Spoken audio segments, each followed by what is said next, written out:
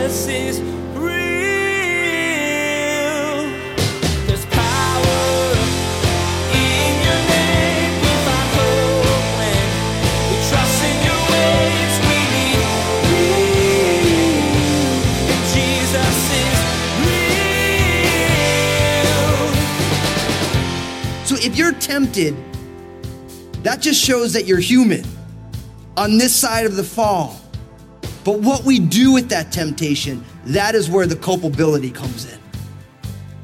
And we have to realize that the things that are gonna tempt us, they're gonna be there every single day. It never fails. There's not ever gonna come a day in your life when you're not tempted by something in some way. It's all about what we do with it.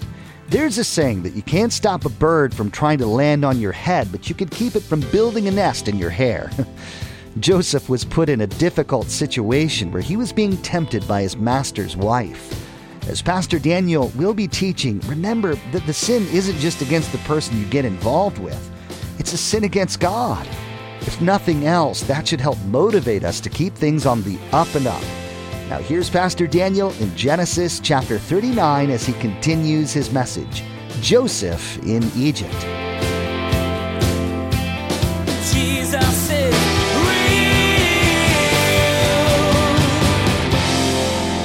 Nobody ever became an alcoholic on the first drink. We have to ask ourselves, are we putting fences around these things?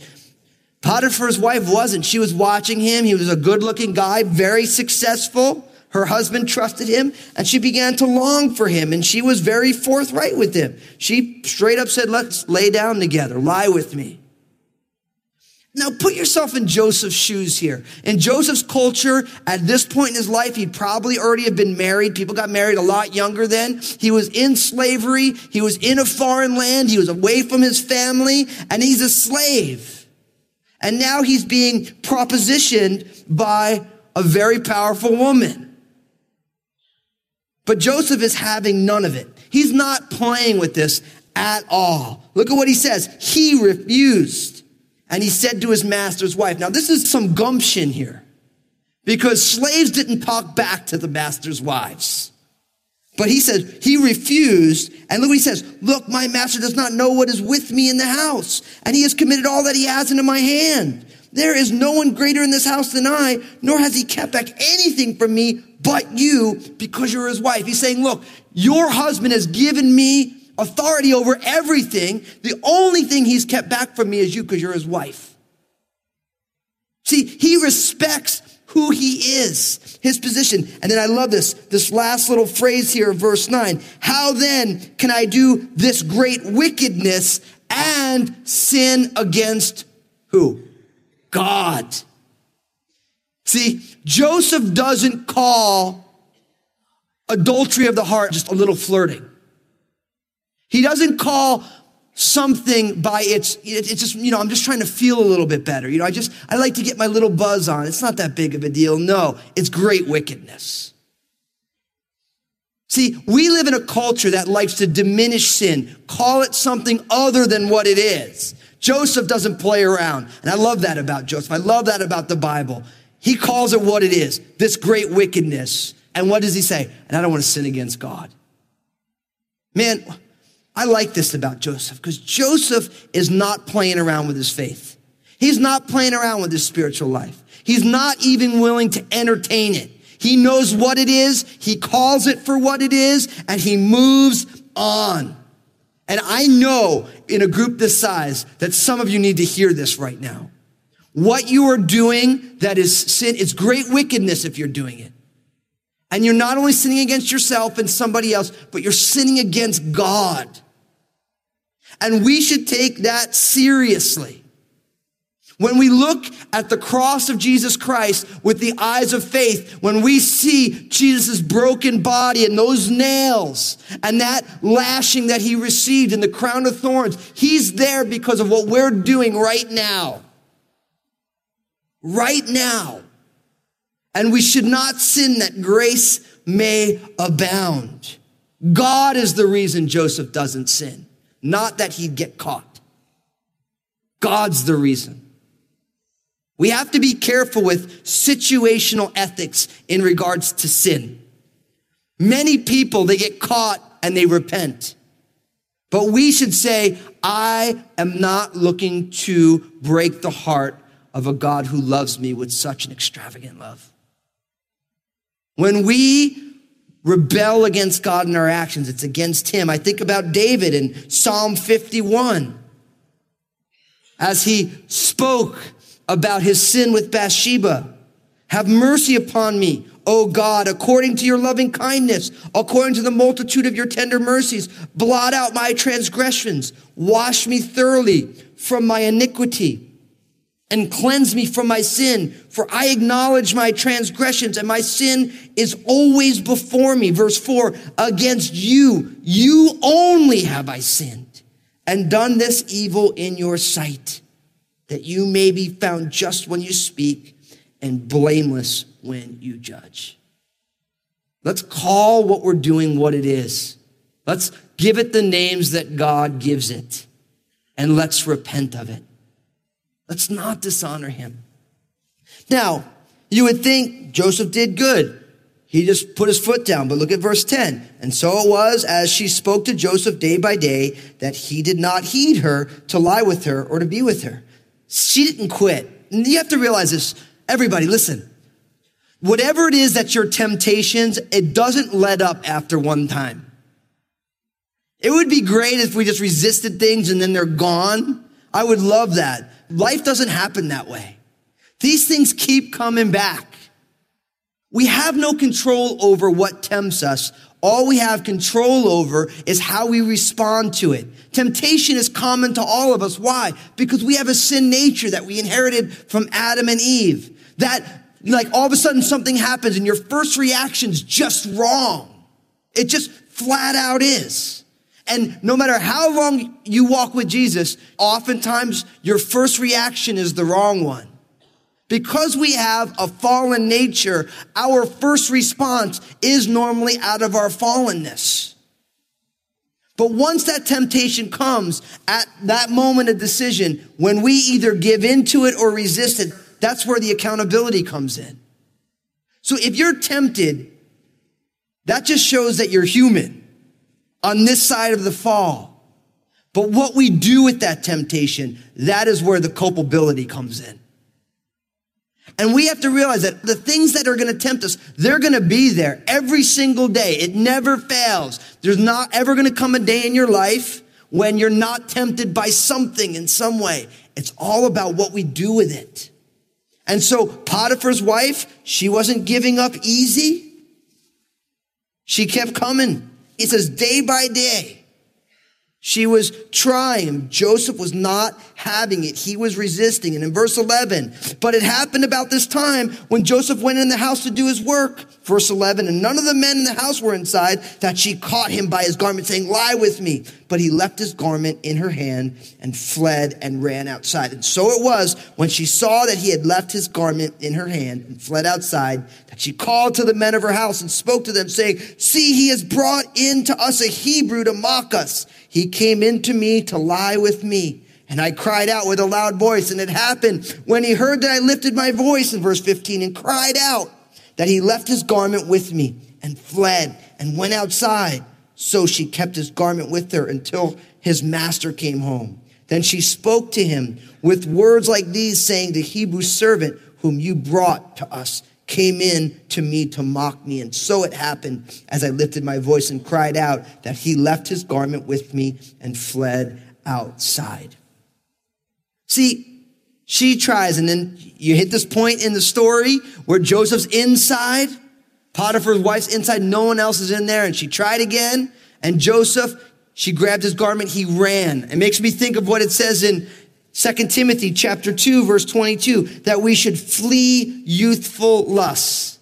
I like this about Joseph. Joseph doesn't say, listen, come on, hey, take it easy. He just turns around and books out of there. And that's a great example of how we should deal with temptation. We should run for our lives. John Owen said it this way, you're either killing your sin or your sin is killing you. That's true. And if something's killing you and you can run away from it, then it's just plain logical too. Joseph, he just turns around and books. He doesn't worry about his garment. He just leaves. He runs out of the house. And brothers, sisters, learn from the admonition of the life of Joseph. Deal with your temptations that way. Run from them.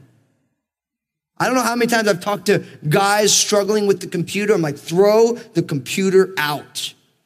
Toss it. Get rid of it. Whatever your temptation is. I knew a guy, I talked about this guy before. This guy loved the Lord. He got a $3 million inheritance from his aunt, and he squandered it on scratch-offs. And now we all say, I can't believe that. But that's what we are about sins that aren't our own. We all have our own stuff. And we all have some area that's a huge temptation. And this guy be like, just don't go into the 7-Eleven. Just don't. I mean, I can go in there and get a Big Gulp or a Slurpee or Reese's Peanut Butter Cup or something. But I'm not going to drain the bank account on scratch-offs when I go in there. But he would.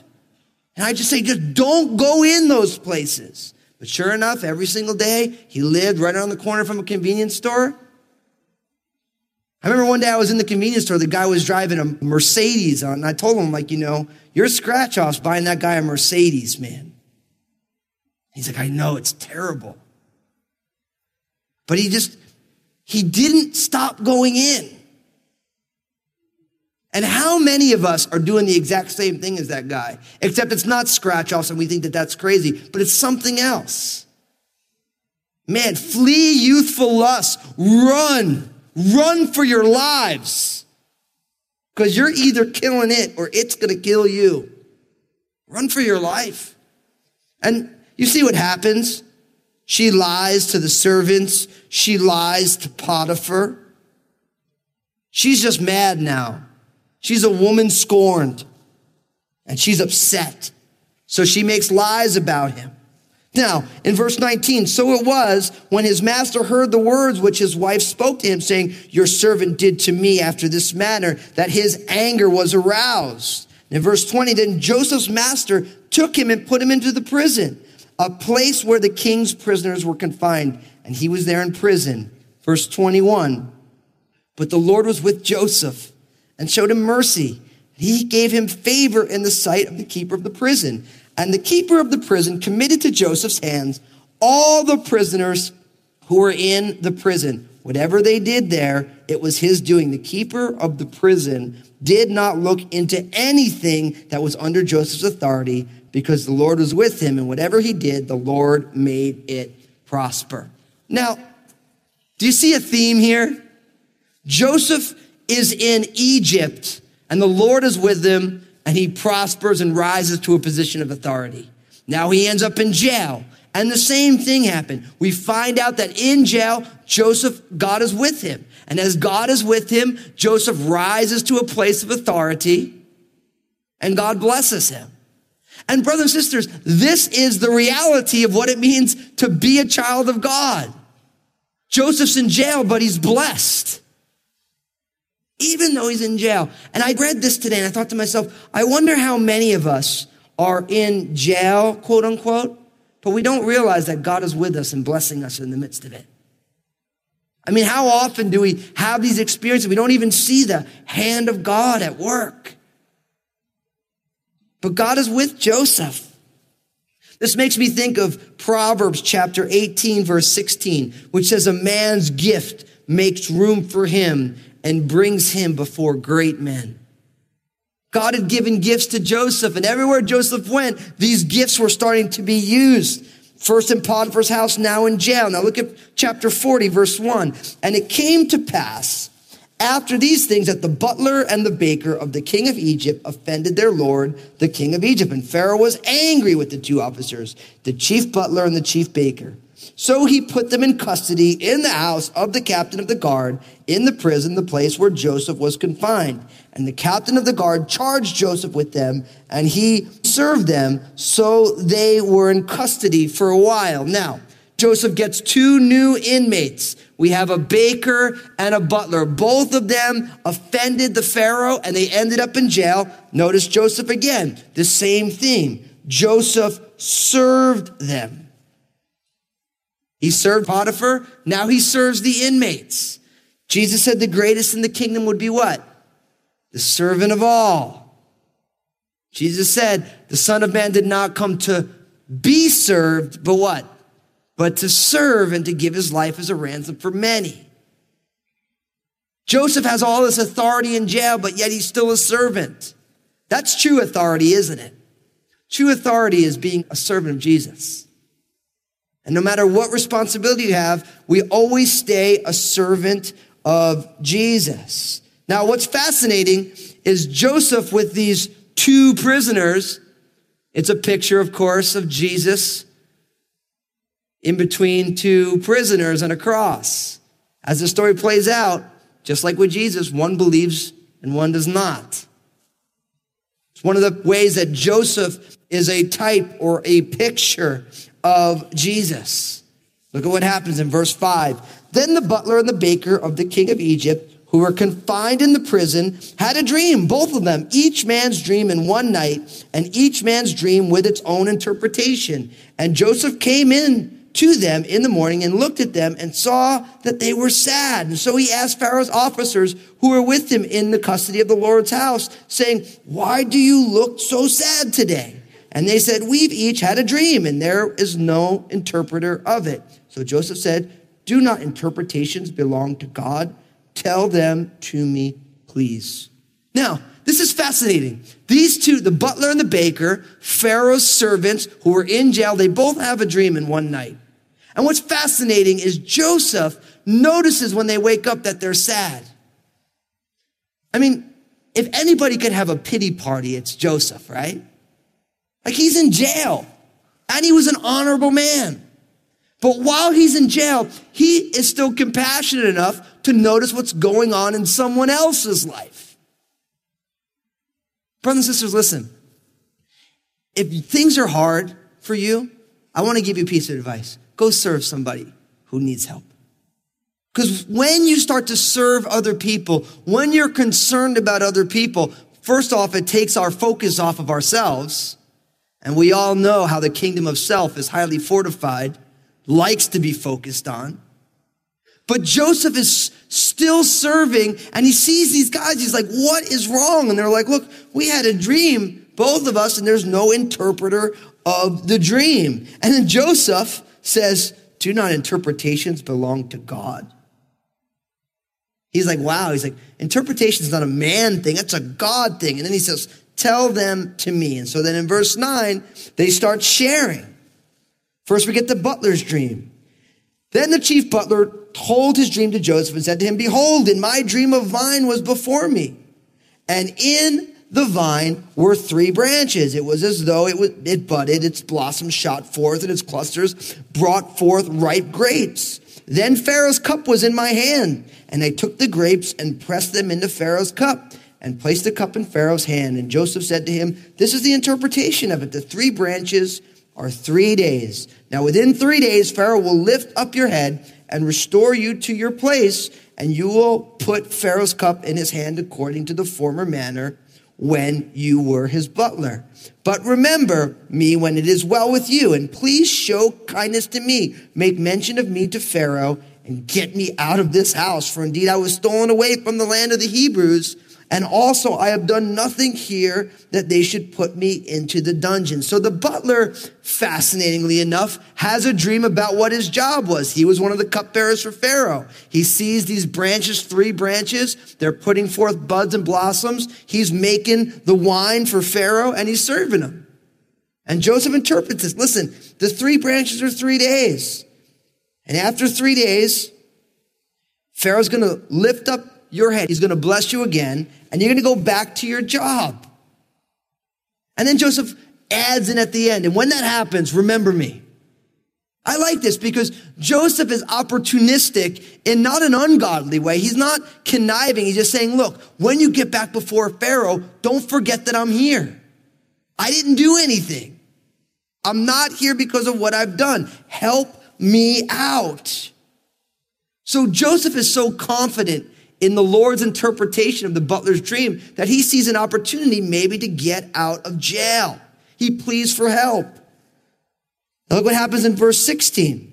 When the chief baker saw that the interpretation was good, he said to Joseph, I also was in my dream, and there were 3 white baskets on my head. In the uppermost basket were all kinds of baked goods for Pharaoh, and the birds ate them out of the basket on my head. So Joseph answered and said, this is the interpretation of it. The 3 baskets are 3 days. Within 3 days, Pharaoh will lift off your head from you and hang you on a tree, and the birds will eat your flesh from you.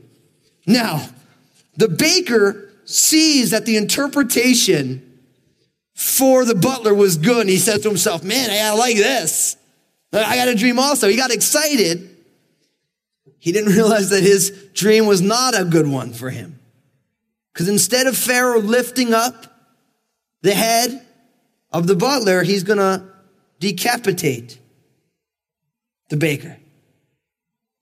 And Joseph tells him that too. Now, what I want to bring out of this is simply this. Sometimes sharing people the heart of God is not happy, happy, joy, joy. We live in a culture that we want to just make everyone feel warm and fuzzy. But some things in life just aren't warm and fuzzy. And I don't think as Christians we should be afraid to be honest with people. It's a lost art for people to be able to share things that people might not like, but we love them enough to tell them that. And you know what? Good friends will love people enough to say things that they know they're not going to like, but they need to hear. Sometimes we want so much to be liked that we don't actually love people. We love ourselves more. And I believe that God wants us to, when we are sharing a hard truth, to do it with kindness, with bedside manners. A lot of you have heard me talk about these things before. But we need to be able to share with people, like, listen, this is where this ends. This is the end game if we go down this road. So the baker's interpretation is negative. In 3 days, he's going to die. The butler's is positive. In 3 days, he's going to be back before Pharaoh. Now, look at what happens. In verse 20 of Genesis 40, now it came to pass on the 3rd day, which was Pharaoh's birthday, that he made a feast for all of his servants. And he lifted up the head of the chief butler and of the chief baker among his servants. And then he restored the chief butler to his butlership again. And he placed the cup in Pharaoh's hand, but he hanged the chief baker as Joseph had interpreted to them. Yet the chief butler did not remember Joseph, but forgot him. We find that Joseph's interpretation was solid. It happened as he had said. But notice, the butler didn't remember Joseph.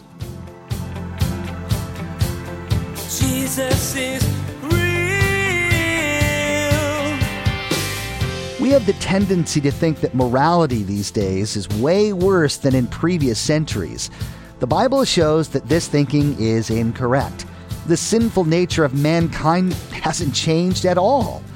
Pastor Daniel showed us today how living life by God's rules is subversive to the general culture, but that doing things God's way doesn't guarantee an easy life. Joseph is a perfect example of this reality. Everyone needs a little encouragement to get through their day, and we have a way to provide that for you. Pastor Daniel has some excellent advice, truth, and love to share in his 2-minute messages available on Facebook, Instagram, and Twitter. Just go to JesusIsRealRadio.com and click on the social media links to find them. You won't be disappointed, and your day just might get a little brighter. Hey everybody, this is Pastor Daniel Fusco from Jesus is Real Radio. I'm so excited about what Jesus is doing through this ministry to change lives and restore his people. Would you consider partnering with us as we continue to share the message of Jesus here on Jesus is Real Radio? You can find out more and donate securely online at JesusIsRealRadio.com. Thank you for prayerfully considering this. Next time on Jesus is Real Radio, Pastor Daniel will wrap up his teaching, Joseph in Egypt. You're going to hear about the beginning of Joseph's literal and figurative rise from the pits to the pinnacle of Egyptian society. You're going to be reminded by Pastor Daniel that when hard stuff happens to you, God's not ignoring you. He's waiting for you to call on Him and to let Him use the situation to mold your character. You've been listening to Jesus is Real Radio with Pastor Daniel Fusco of Crossroads Community Church. Pastor Daniel will continue teaching through his series called Brothers next time. Until then, may God bless.